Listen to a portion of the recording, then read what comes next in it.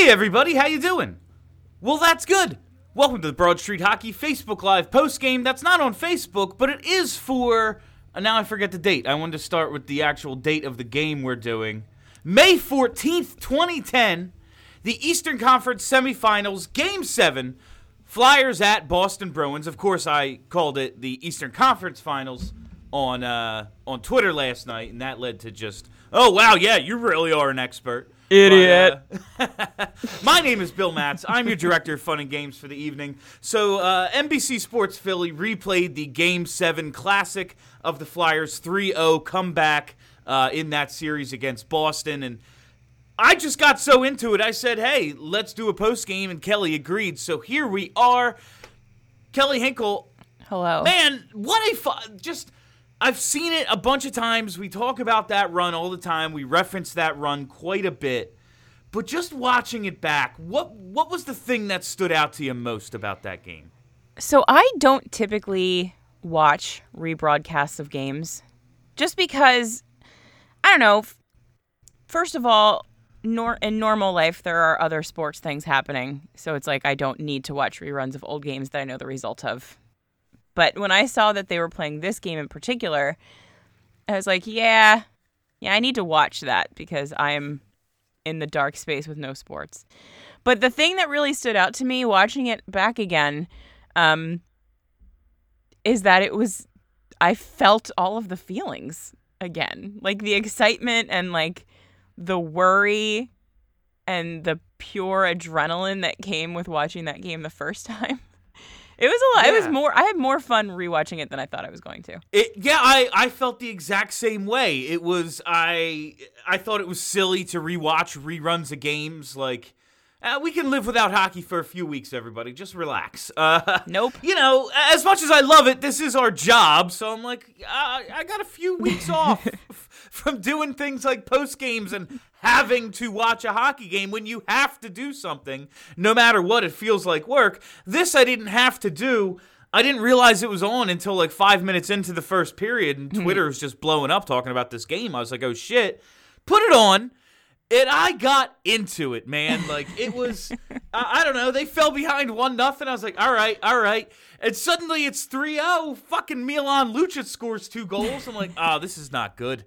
This is not, like, we were joking around. Kelly's like, I think you tweeted something like, you're waiting for commercial breaks to get up and pee. Yeah. Even though you know exactly what happens. This isn't a situation where you're going to miss something. But it was I felt the exact same way. I was like, I'm not jinxing this thing. The way the world is now, I don't know how this is going to end.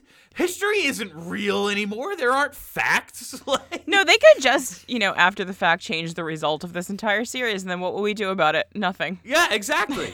100%. And I've watched Super Bowl 39 where the Eagles lost to the Patriots enough thinking, there's no way they lose this game. I know what they're going to do here. They're going to score it and go ahead 2 scores, and that's it.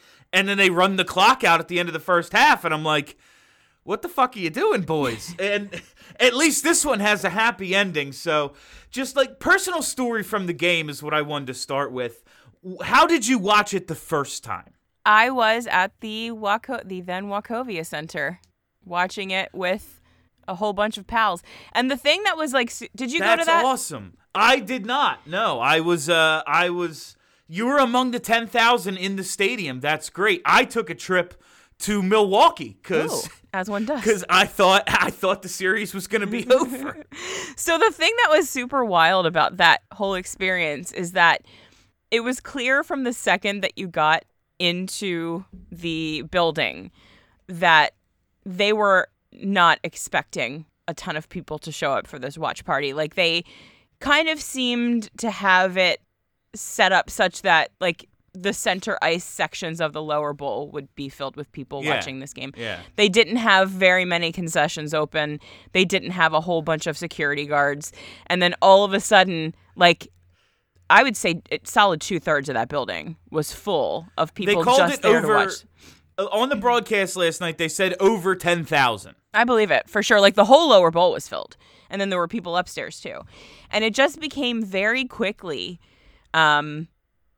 like this giant bowl of shared emotions where we were just all going through it. And it was I'm never going to forget it. I mean, like, the level of, like, high-fiving and hugging strangers that went on that day for me was, like, unprecedented. And I'm not sure I'll ever repeat it, but it was a lot of fun. I don't know that they'll ever do anything like that again, but it was a fun time for sure. Well, they got, like, I remember once it got to the Stanley Cup final, and the Flyers were like, oh, shit, we're going to draw 10,000 plus. Like, in the final, we're going to sell this thing out. I think the next year, the league imposed the rule, like, you're allowed to do one per round. Yep. Because it was killing their TV ratings. Which is such nonsense. Because, which is hilarious. It's hilarious to think that, like, 12,000 people screw up the fucking ratings for the NHL. How many Nielsen boxes are in that fucking stadium during the game? Like, come on. I know. But it's nuts. Yeah, it must have been... I was living in Philly at the time. I was living at my awesome place at 11th and Wallace that I just loved and couldn't afford, but was living there anyway. And my friends must have come over for game 2 or 3 because, it's the series is looking over.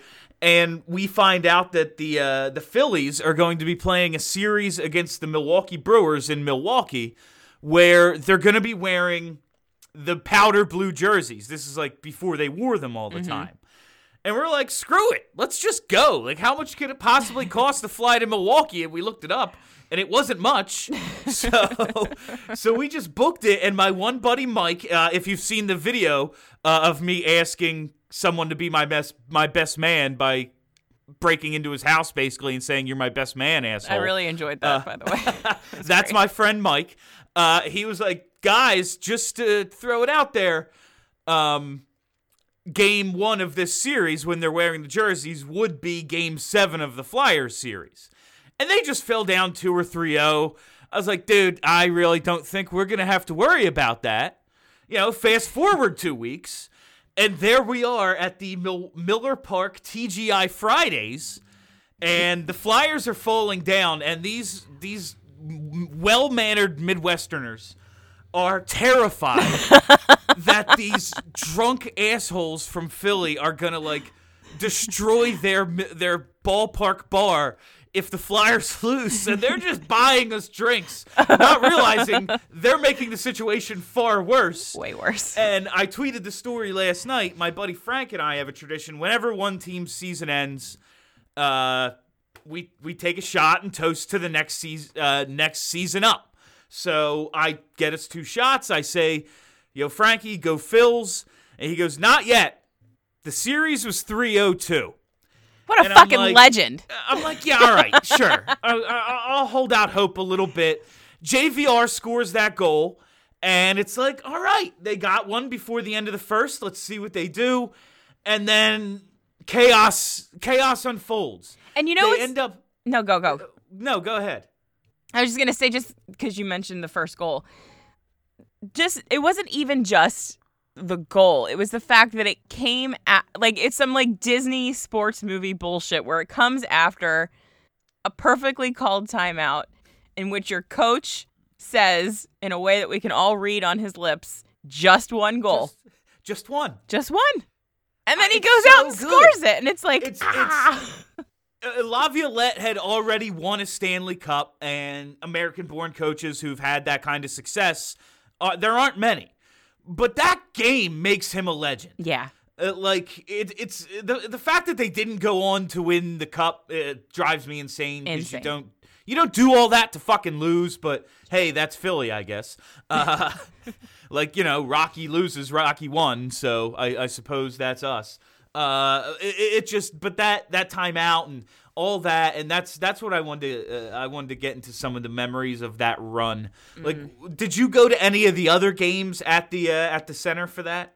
So, 2010 was probably the best time I'm ever going to have as a Flyers fan, because at the time, my little sister Kim worked in ticket sales for Comcast Spectacor, and for some reason, I don't know what it was about this season, but for some reason, she could always get super cheap club box tickets, like $65 a game. Oh, shit.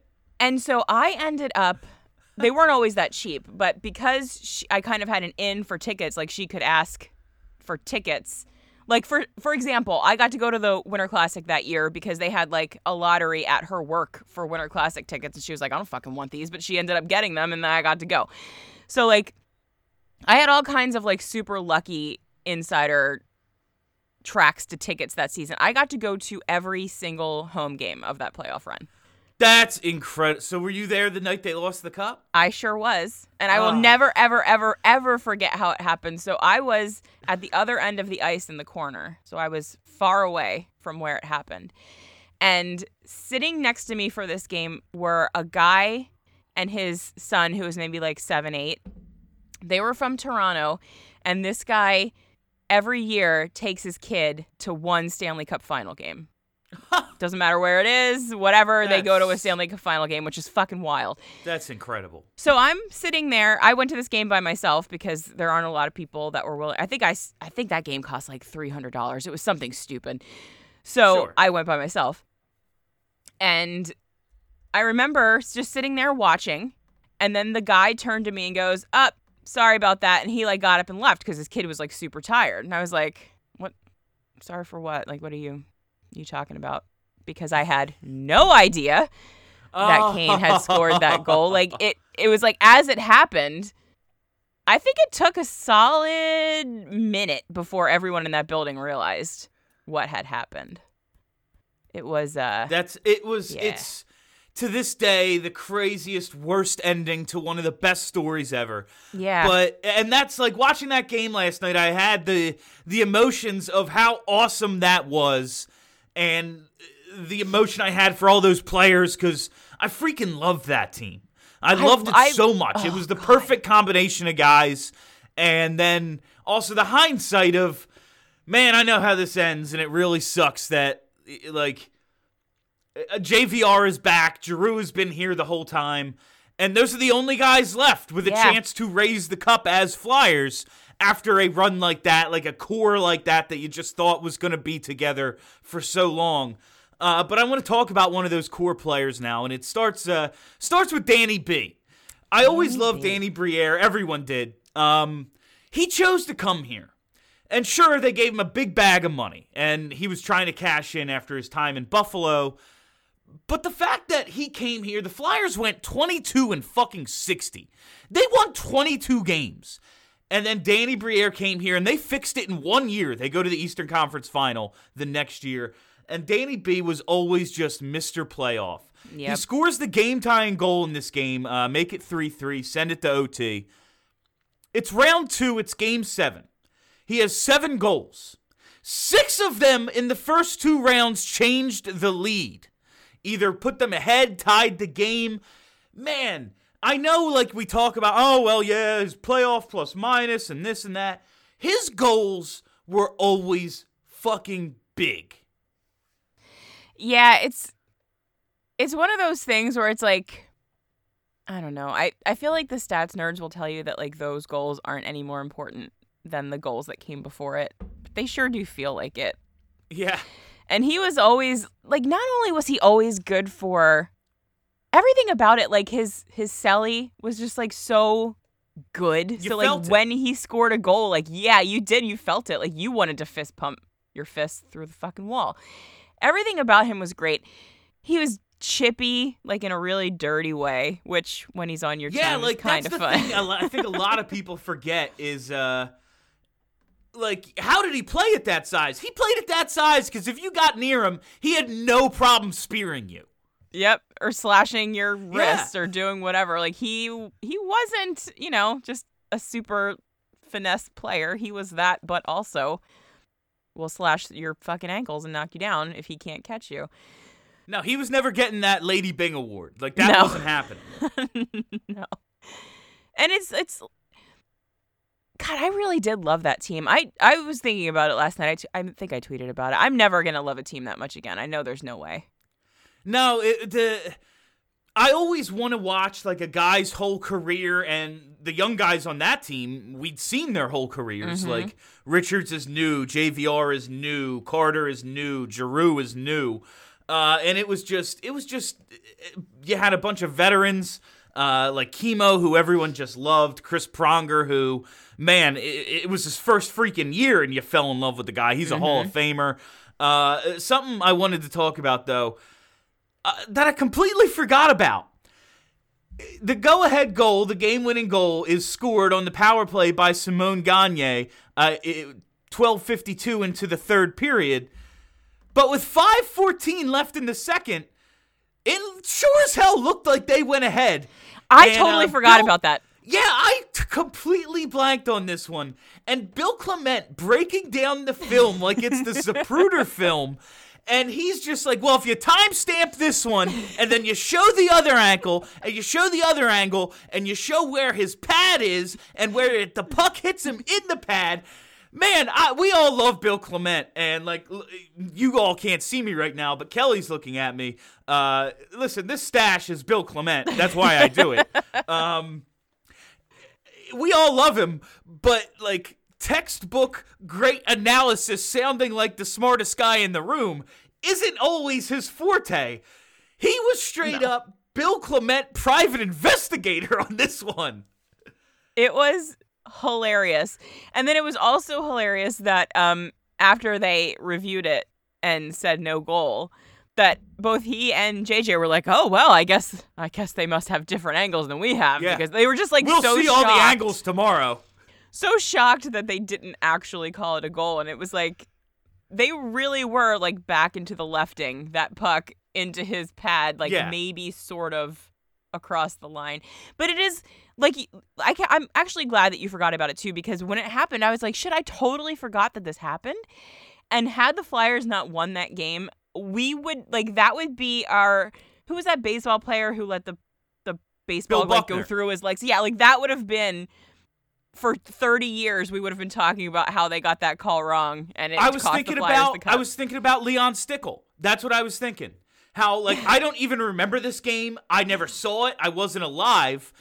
Maybe it was offside, maybe it wasn't. But I know this fucking linesman's name because people still tweet me about it. Like, oh, that was Leon. Like, I had the same reaction. Like, if they had not won this game and I'm watching it back and they disallow this goal that Bill Clement is convincing me is in, and I'm like, I don't know, it hit him in the pad. Maybe his pad's behind the line if you show the angle. I don't know, because I always think of the Tampa Calgary series where it looked like Calgary won it in Game 6, and it's that like optical illusion goal where like from the one angle it's in and from the front angle it's not because the puck's on its edge. I always think of that. Like, I don't know, it's not 3D. Like, you're not showing me a 3D diagram of this, so I don't know what cameras do. Like, I'm not that smart. So, but just thinking, like, watching that unfold, like, holy shit, they actually scored 5. Like, they actually came back in the second period. But to think, something else I completely forgot. The penalty that they get the go-ahead goal on, and it's the broken play. Simon Gagne, another guy who, man, just deserved a cup here. Seriously. Like, just another guy who just scored big clutch goals. He's playing hurt. JJ the whole game is making a point to tell you, like, hey man, Simon Gagne's out here. He probably shouldn't be. Like, something I know because I remember when the Kings came back from 3-0, I think against the Ducks, they said Mike Richards is the only guy to do it twice. And everyone was like, what about Jeff Carter? Jeff Carter didn't play in this series. Yeah. Didn't play in this series. But Simon Gagne scores that goal in the power play. It was a too many men penalty. In Game 7, tied 3-3, more than halfway through the third period, and they put too many men on the ice. Oh my God. Like, how do you let that happen? I mean, obviously, us being the people that we are, we're not going to say that the reason that the Flyers ended up winning the series is because Boston just fucking lost their minds completely. It's because the Flyers were always the superior team and were destined to win that game. But Boston did kind of lose their shit completely. Like, as they lost, like, as it got to be like 3-1 and then 3-2, and then we're getting to Game 7, they were just crumbling. It was a beautiful thing to watch because fuck Boston. If it had been any other team, I don't know if it would have been as satisfying. I was there's a great listener of ours, Mark Allred, who listens to the show, and he's a Boston podcaster as well. And he was tweeting last night about a game they were showing up in Boston, and I realized, like, oh no, obviously all the NBC affiliates aren't going to show this game. They're showing some game. They're showing some game that Boston won, and I always felt as if they put Tim Thomas into any game in that series. If they just put Tim Thomas in, because the next year, Tim Thomas takes them to the Cup, they sweep the Flyers, they embarrass the Flyers, they blow up the Flyers. It's the end of this core. Just a year later, if they put Tim Thomas in, this whole thing never happens, but they're running with Rask. They really didn't want to go back to Tim Thomas, and yeah, it cost them, but just a fucking too many men penalty. But I wanted to get to JVR because he's a guy we've talked so much about, and he scores the first goal of this thing. He's a rookie. Yep. Scored that huge first goal. As a sophomore, scores 21. He's the only one who shows up for that Boston series in 2011. Has 7 goals in the 2011 playoffs. 70 shots on goal in 2 rounds. Good Lord. 27 in the 4 games versus Boston. He was everywhere. And then a year after that, he's gone because Mike Holmgren thinks he's soft. What a crazy career JVR has had. Like, only signed a contract with this team. He's only signed a contract with the Philadelphia Flyers. Second overall pick. I think that could, has a case to be the worst trade in Flyers history, just because of all the ways it went, and then we end up having to sign him again because we need a fucking goal scorer and a winger. How could this happen to any other franchise? The JVR thing, getting a second overall pick, giving up on him, and then signing him to a $7 million free agent contract. No, that's really peak Flyers, because we absolutely love a retread, but a retread that you drafted and traded way too early and then had to sign back. That is extra hilarious. But it's also thinking back to that team, how quickly it went down. From the absolute peak, almost the summit of the hockey mountain, they went downhill so fast. And obviously there were a lot of things that happened that no one could foresee, chief among them Pronger taking that stick to the face.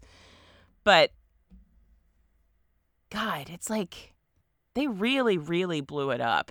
And I'm super glad that most of those guys did go in to win cups, but I honestly think a lot about how if they hadn't blown it up, they probably would have here. Yeah, and that's the, you can't, I what if it to death. If they don't do this and they don't do that, it changes everything, and I butterfly effect it into my head, oh, well, then Pronger doesn't get hurt. You can't do it like that, but it does cross my mind. I want to talk about Mike Richards in a few seconds, but first, because he's the what if guy to me. Yep. But first, so 22-year-old Giroux is out there for the last shift of the game and gets the final clear that leads JJ to basically be and the Flyers, JJ and Bill Clement didn't believe it until it was over. There's 3 seconds left and the Flyers clear the zone and they're like, holy shit, they did it. Yeah, man, they had, they did. They had the lead in this thing. But when you think about the 2010 playoff run, and you think about the shift, I think of one thing, and it's Mike Richards. And skating the length of the ice 3 times and then scoring that freaking Bobby Clark style goal. But Giroux's second to last shift in this game, 22 years old, he's forechecking, taking on 3 Bruins at once, winning battle after battle. It was Mike Richards-esque. It was a captain shift, and it was Ryan Gilbert tweeted out a video of it last night at R Gilbert SOP, and he called it the shift. And shit, if it wasn't, it sure was a shift. And I had also forgotten about this. It's weird. When I think of that 2010 team, despite the fact that Drew was one of the only guys left and the only guy that's been here the whole time, I don't think of him. Like, I don't think about Claude Giroux when I think about that run and kind of what made it happen. But watching that game last night, like, even before that shift, he was fucking everywhere on the ice. And he looked amazing on a third line with rookie JVR and Aaron friggin' Asham. Like, he looked outstanding. And I guess it's just because there were so many guys above him that were also playing out of their minds, and guys that had no business playing as well as they were, like Dan Carcillo, that kind of outshined, I guess, what Claude Giroux was doing, given that he was so young and he wasn't really yet like the guy on that team. But yeah, he I always think of Giroux just in terms of this is what it, like, that's the kind of depth it takes. Mm-hmm. Like, with Carter out of the lineup, this is what they're running. Gagne, Richards, Carcillo, Hartnell, Briere, Leno, and I think that's the line we all think of. Yeah. When we think of that, Hartnell, Briere, Leno. But then, Giroux, JVR, and Asham, and then Betts, Powell, and Nodal with Ian LaPerriere out, having taken, a second shot to the face. So that's your fourth line. That's what they're running, and they made the point that, we're going with the Flyers are going with 5 defensemen. Well, oh damn it! I just oh no, here it is. I looked up the time on ice, and it's even like Ryan Parent played 2:21 in this game. Lucas Krejcik 8:10, and that's what they went with here. So their top defensemen, like Chris Pronger, 31:42, Matt Carl 26:55, Chemo 26:06, Coburn 24:46. They were just running their top 4, and that's what they were going to have to do here. And you just saw them out there like, Tiemannin's taking a shift with Krejcik here. Like, it was just those 4, and if we have to get a 5th out there, that's what we're going to do. They just had the horses for this thing, man. Like, that's the one thing where I think even though they blew this up way too early, I don't know how they come up with the bodies on the blue line, because we know what happened to all these guys as time went on. Matt Carl turned out to not be this good. Braden Coburn, I don't know. He was solid. I don't know if he was ever this guy again. Tiemannin aged. Pronger aged and got hurt. So that's kind of the other end of this thing. They didn't have a goalie. We know what happened. The goalie carousel in 2011 led to the whole thing getting blown up. So now this is what I want to get back to. I asked some questions on Twitter last night. First, this is when I called it the Eastern Conference Final, but is there a better, crazier, more memorable non-Stanley Cup Final game than the 2010 Game 7 comeback against Boston? The ones that come to mind are the 5 OT game, the Game 6 against the Penguins where Giroux had the shift, and I don't know, Game 6 against Tampa with the Primo comeback and the Gagne goal and all that. Is there anything else that comes close? No, and those were all great. The only one that even faintly approaches it for me is the 5 OT game, just because of the absurdity of it. But I don't know how you could possibly top coming back from a 3-0 goal deficit to win Game 7 in a series which you were down 3-0 against a team that was incredibly good and definitely should have beat you. It's like, I just don't know how you can. Everything about it was perfectly scripted in a storybook way, and I don't know how you can beat that. I wrote down this JJ quote. If you were to write a movie, Hollywood would throw it back at you and call it too hokey. Yeah. And I always, that's what I said. That's the one thing, though, is you don't come back to lose like this, and they did. So that's the one thing that makes it, not too hokey, but the poetry of the thing, to be down 3-0 in the series and then 3-0 in the game and score 4 straight, the fact that it wasn't 7-5 final, that it was 4-3 and they win the series 4, it just lined up in such a weird freaking way. It was so odd. I was so sure they were going to win that year, man. It didn't. After that game, I was just so sure.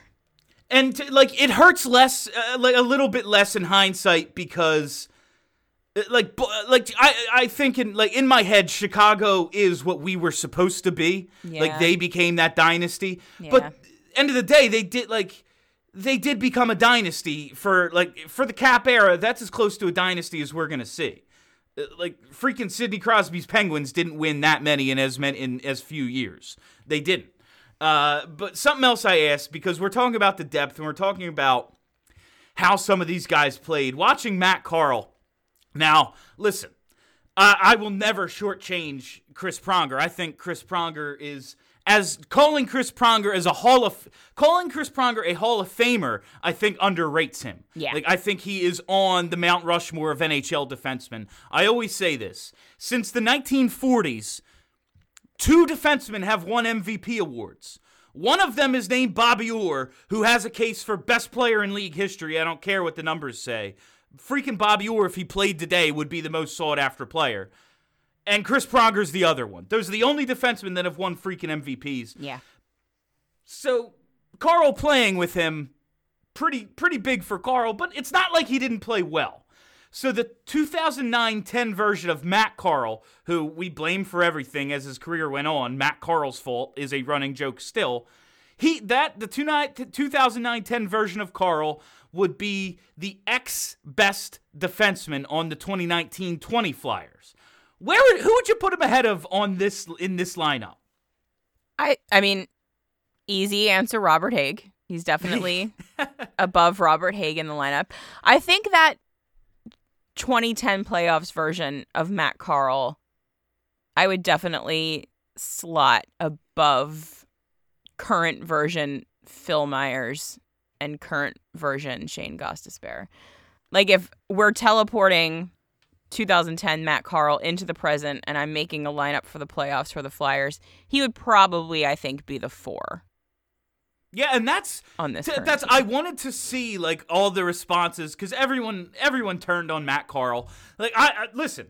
I stick up. I always say in post games when people make jokes about Carle, he was better than you remember. Yeah. But at the time, I will absolutely own. I think it was for Bleacher Report. I wrote an article going into a season saying if we give Bruno Gervais Matt Carle's minutes, he'll put up the exact same numbers. I hate this guy. Man. I am not immune to the bad Matt Carle takes, but I always say he's better than you remember. But a lot of people, to my surprise, had him slotted in at number 4. Obviously Provorov. Niskanen has been very steady for us, and Travis Sanheim.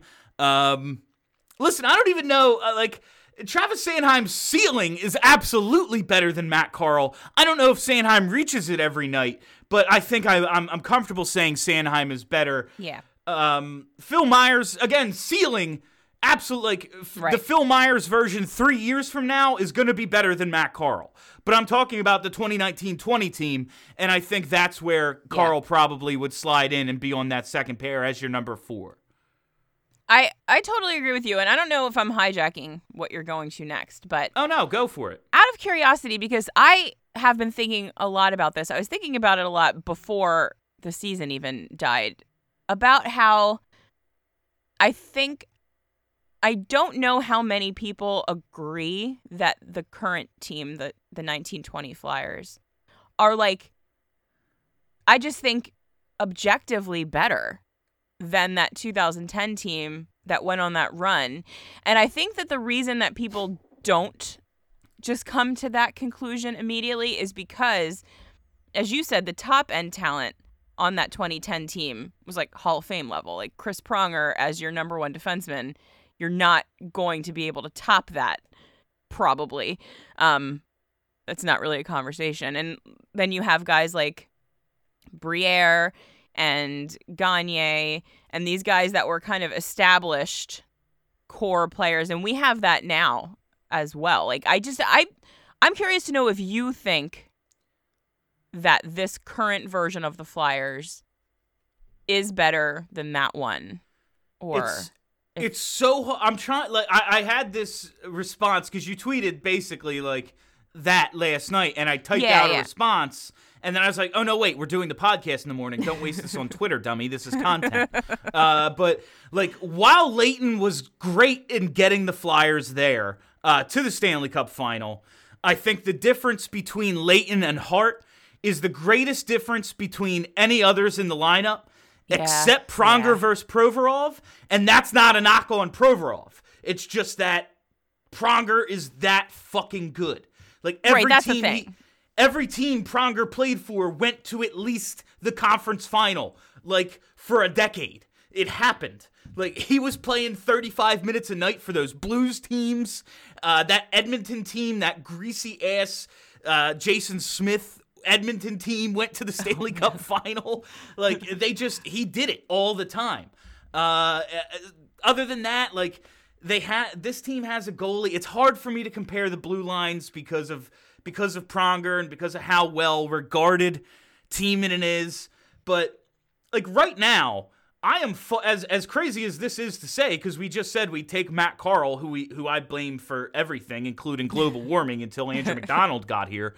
Like the third pair now with Robert Haig and Justin Braun, they'd get more than 2 minutes a night. I'll tell you that. Oh my God, I would take two Robert Haigs on their worst nights against that Parent Krejci pair. I can remember the way that my body. I'd take Robert Haig with his skates on the wrong feet over Parent and Krejci. Whenever that third pairing would get onto the ice during that playoff run, my body would just clench because I knew. Like, if the other team is going to score, it's going to be now. What are they going to do to fuck up? Like, they were just so bad. And that's the thing, like, this team currently, I just feel like has a more evenly distributed level of talent. Just looking at what the lines are, the forward lines especially, like go down the right wings with Carcillo and Leno on the first two lines. TK and Jake Voracek. Yeah. Right, I'm taking that all day. Say what you will about Richards and Briere, like Couturier and Kevin Hayes, better than them. Yeah. Like, they're just as good. Well, I don't know. I'm not ready to call anybody better than Mike Richards just yet at this point in history, but I will acknowledge that you have an argument to be made.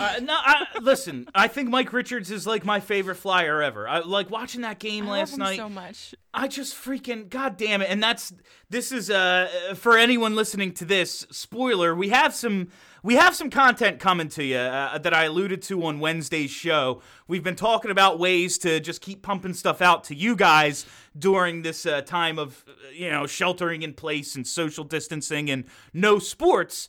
We're going to have some content for you, and one of those things is the return of Yelling About Sports, and it's going to be basically me yelling nonsense, and either Kelly or Charlie or Steph yelling back at me with logic and reason. And one of the things I want to talk to Charlie about, it's one of the things I'm going to throw at Charlie, basically, this week. I think we're recording on Thursday. More of a what-if career. Eric Lindros or Mike Richards? And honestly, to me, it's Mike Richards.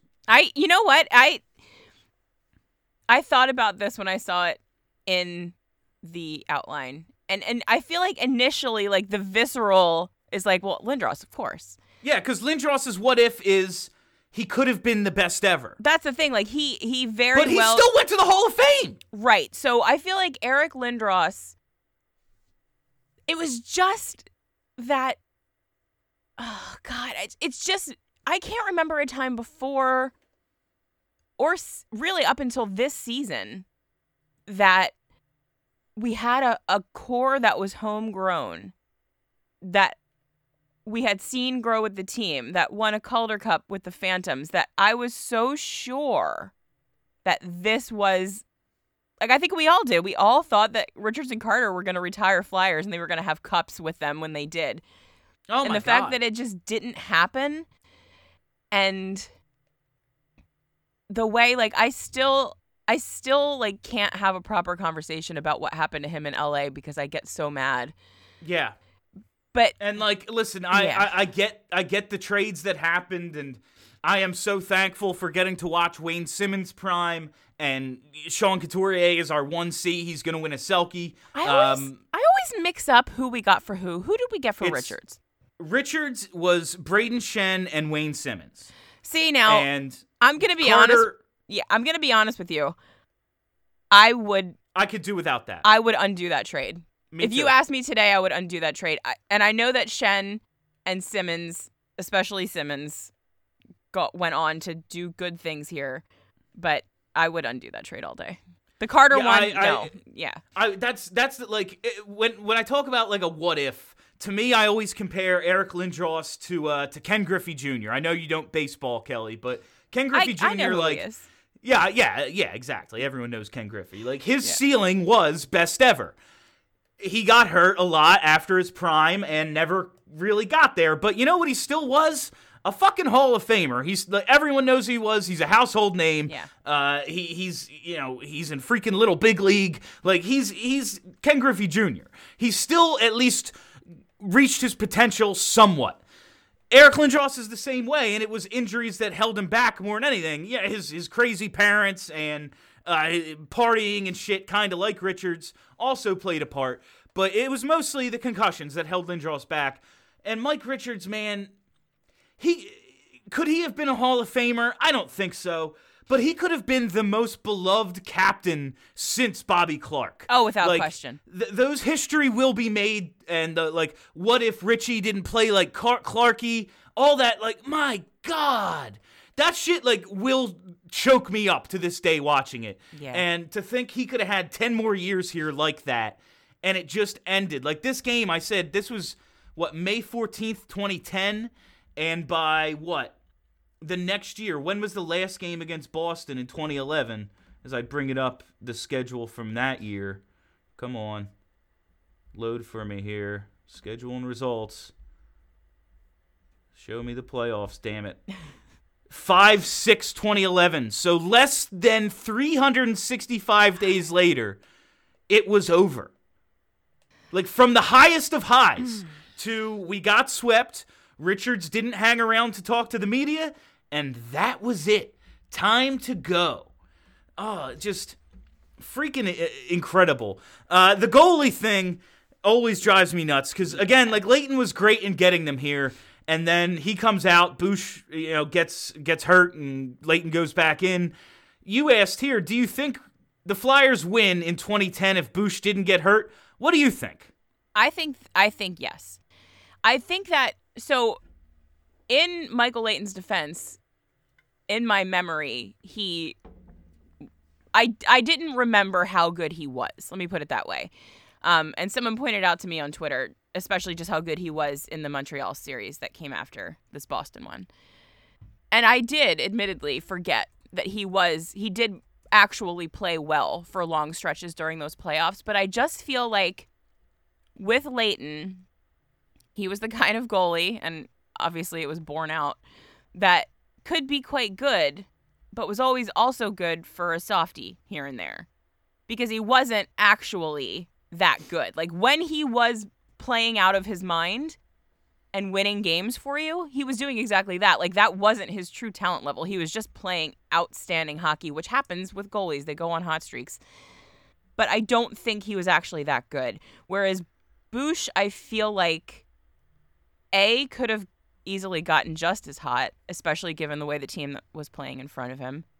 And I just feel like he would have been more of a steady, reliable goaltending choice that you wouldn't necessarily have to worry so much about the kind of soft goal that lost everything for us. More than anything, I'm glad that I get to say, yeah, I think they would have won with Bush because I like Bush. Me too. And I get to blame Leighton. So, like, I'm glad about that I, like, Boucher, I thought, like, Boucher's one of those guys I followed his whole career. Yeah. He was a Phantom when I had Phantom season tickets. He was backing up Neil Little. I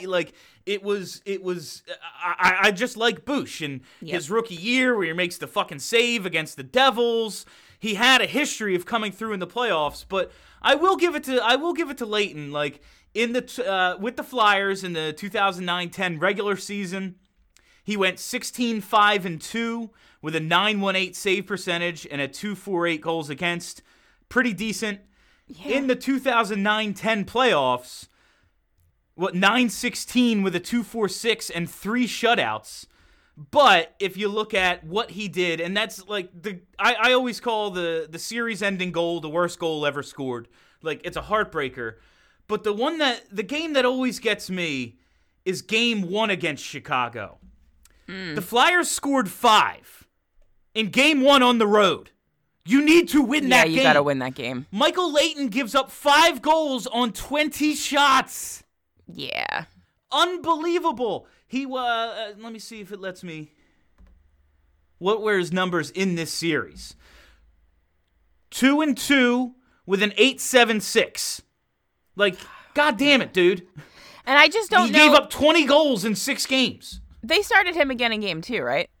Yes. That's the thing. Like, once you get, it doesn't matter how badly a goalie shits the bed in a game in the finals. Like, you're not gonna switch. You're just not. Yeah, and it's and he played decent in Game 2, and Chicago was really good. They were really good. Yeah, and it's just I'm glad I get to blame Leighton because I like Bush. Bush is a good commentator. He's a good historical Flyer. I'm happy about it. Fuck Leighton, man. God damn it. And then they bring him back in 2011. Like, that freaking thing, as crazy as pursuing Brizgalov was, Peter Laviolette is, and I just said, a little bit ago, Peter Laviolette became a legend because of that timeout against Boston. But a year later, he's as much to blame for this thing going wrong as anybody. 100%. He really fucked things up, the way that he handled the goaltenders. It was just like, looking back on it now, it's kind of remarkable that he handled it as badly as he did, considering that he doesn't seem to be a bad hockey coach. But it was just so bungled that it really did kind of precipitate what did it. It was because Snyder wanted a big name goaltender.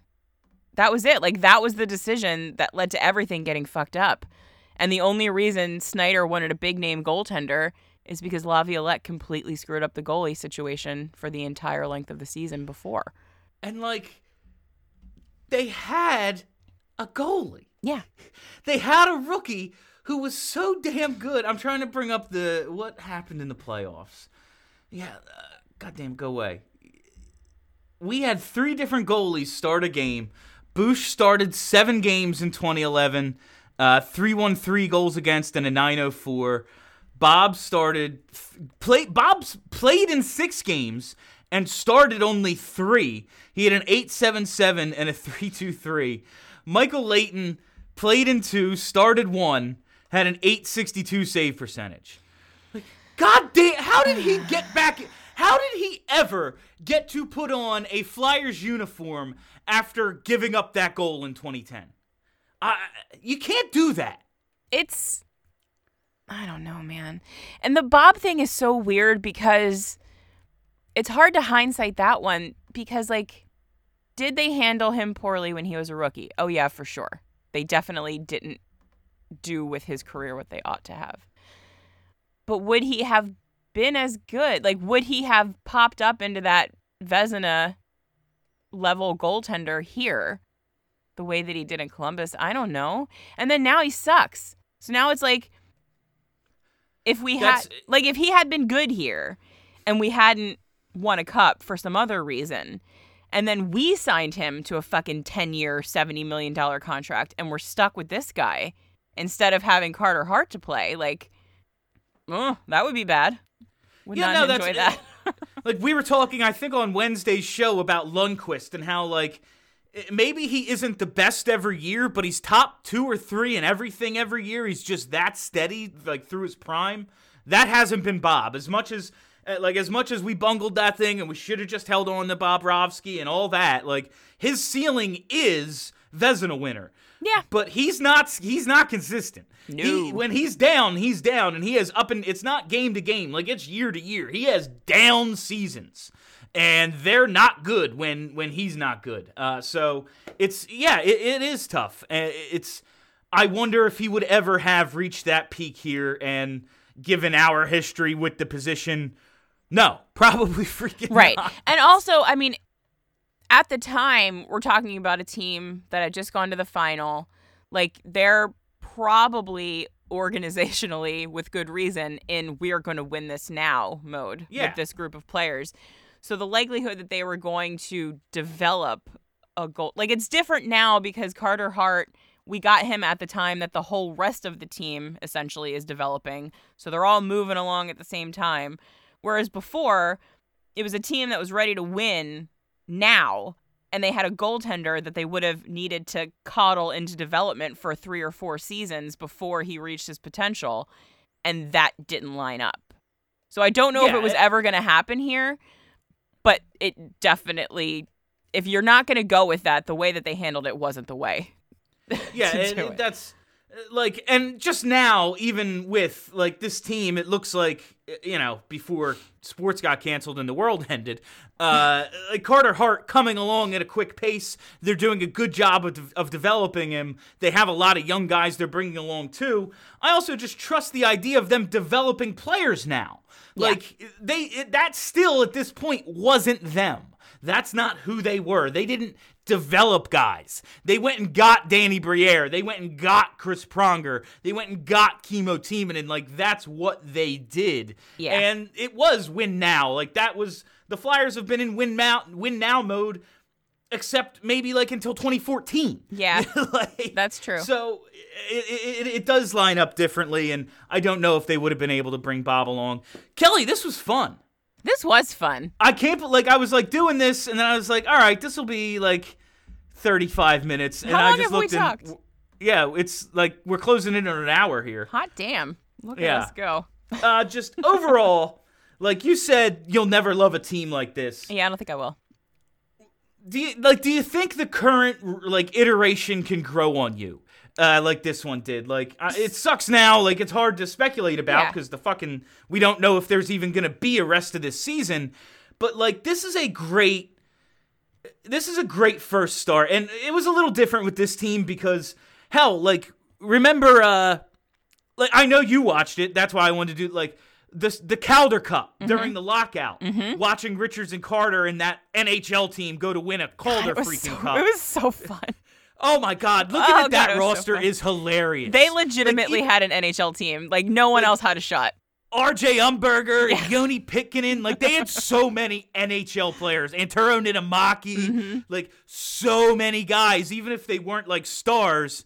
Yeah, pretty damn good NHLers. Yeah. Like, it was so freaking funny to see what they put out on the ice. But we watched those guys, and it seems like we're getting a chance to do that now. And just, like, I'm getting more of an emotional attachment to this team because freaking TK is so much fun. And the more I just think about Giroux's career, like, watching this game really put his career in perspective for me. Like, holy shit, here he was, 22 on this team, doing what he, like, showing for the first time, like, this was what Claude Giroux was going to turn into. He hadn't reached his potential yet, and during these playoffs, it was like, man, Giroux could be that guy, and 2 years later, he is the guy. He shows he can be a first-line player, and we ship out our 2 franchise players, hoping that Giroux is that guy, and it turns out it was true. Yeah, so don't get me wrong, this team, our current team, I like more than I've liked any Flyers team since the 2010 team. I mean, unfortunately, it's not a super high bar to clear because there were a lot of dark years in there, but we've hated the team for a while. I mean, I loved that roster apart from the playoff run specifically because I loved Mike Richards so much. But if we're being honest, like, the reason why that team is so highly regarded is because of the run that they went on. And it's incredibly likely, which is the thing that pisses me off more than anything, is it's incredibly likely that this team could have done something similar. And I think that if they go on to do that, then it's very likely that this team will be just as beloved as that one, because this team is filled with likable guys. And they're good. And a lot of them were drafted and developed by the Flyers, which makes them even more kind of like lovable as hockey players. So it's this team has the potential, I think, to rise to that level if they can do the kind of thing that team did. And I think they can, because I think they're better talent-wise. Yeah, and that's 2010, they were like everyone, they needed, they were the 7th seed and they needed the last day of the season. Like, yeah, but they also were really good, and John Stevens got fired because they were 500. Yeah. Like, it's not like they sucked to start the year, but like they go out and get, like, they had gone, in 2008, they go to the conference final, first year back out of, the awful season. And then they lose to Pittsburgh. And the next year, they're good again, but they run into Pittsburgh in the first round. Fucking Pittsburgh. In 2010, they just didn't run into Pittsburgh or Washington, so they go all the way to the Stanley Cup final. Yep. Like, if it wasn't just this year, it was also like the culmination, and then they kept adding missing pieces. Mm-hmm. Like, all right, well, let's go get this. Okay, we brought up some young guys. We went and traded for a number 1 defenseman. We did all these things, and it culminated in this. And this current team, I think, to get to this level just needs that time. And they'll show us if they come through, coming through in clutch situations. That's what we have to see. We have to see if these guys can score clutch goals, make big plays, win these big games, these must-win Game 7s on the road. If they do that, they will be thought of like this. Yep. Give me one Kevin Hayes, Mike Richards style shorty in the playoffs, and I'm fucking on board. Exactly. Give me TK like on a wraparound like Danny Briere. Yeah, and then chirping the hell out of whoever he scored on. Like, oh yeah, just pointing it Tuukka Rask. Like, I was in grade school when we did this to you last time. Fucking Jesus. We got old quick, Kelly. Hockey. Yeah, so I think that's it. I think we ran through this thing. I think this was pretty good. Good times. I like this. I don't know what's going to happen that's going to set up a show like this again, but I think it went pretty well. It was fun. Did you see the thing I sent you with Sam Roberts live watching Cats and commentating on it? Oh, no, I didn't. Oh, I put it in the Slack chat. It was I guess he was like Twitch streaming. I guess is the Cats only way you the can movie. do that. Yeah, Cats the movie. Yeah, like we should do that. Kelly, the only way you're going to get me to watch that movie is if you send me some powerful psychedelic drugs. Not that movie. Okay. Movie. That format. I don't want to fucking watch Cats, and you can't make me. I'm not going to do it. So not that movie, but like a movie. Okay. And we should get Steph. We have to get Steph on that one because she hates all movies, so it would just be hilarious. That's why I wanted to. I always thought it would be funny to do a music show with Charlie because I hate music. I don't hate music. That's fun. I like what I. Jesus Christ, I'm dying. Uh-oh. I like what I like, and I think pretty much everything else is terrible. Right. And I just say this, my music review is this fucking sucks. Like, that's what I think about most music. It would be funny to make Charlie talk about Pearl Jam albums for 2.5 hours on a podcast. Yeah. I'm sure he would die. All like prestige movies, like pretty much any movie that wins an Academy Award. I'm like, this was 90 minutes too long. Fucking sucked. Oh, God. We're never going to run out of content, folks. No, we aren't. We will not run out of content for all of you people. Don't worry. This is how we entertain ourselves, by entertaining you. Like I've said all along, I can't stop doing this because then I'd have to pay for therapy, and I'm not going to do that because how would I pay for beer? So we're going to keep bringing you content. I hope you enjoyed today's getting in the way back machine and doing a post-game from the 2010 Game 7 Eastern Conference semifinals against Boston. Flyers come back from 3-0 in the series and 3-0 in the game to go to the Eastern Conference final and, beat the shit out of Montreal because they did our dirty work for us and go to Game 6 in overtime in the Stanley Cup final, only for Michael Leighton to crush our hopes and dreams and Patrick Kane. But we don't need to get into all that. We can just remember that run fondly for what it was now and look forward to the current team hopefully doing something for us again. It's been a long time, Kelly, and hopefully we see it again. That is all the time we have for you on this edition of Post Game. Thank you all so much for listening. Thanks for hanging out. Hit that subscribe button. Tell your friends. We are not dead. We are still here. We're going to be bringing you content. We're not going to slow down too much. So thanks a lot. Thanks for listening. For Kelly Hinkle, my name is Bill Matz. Have a great week, everybody.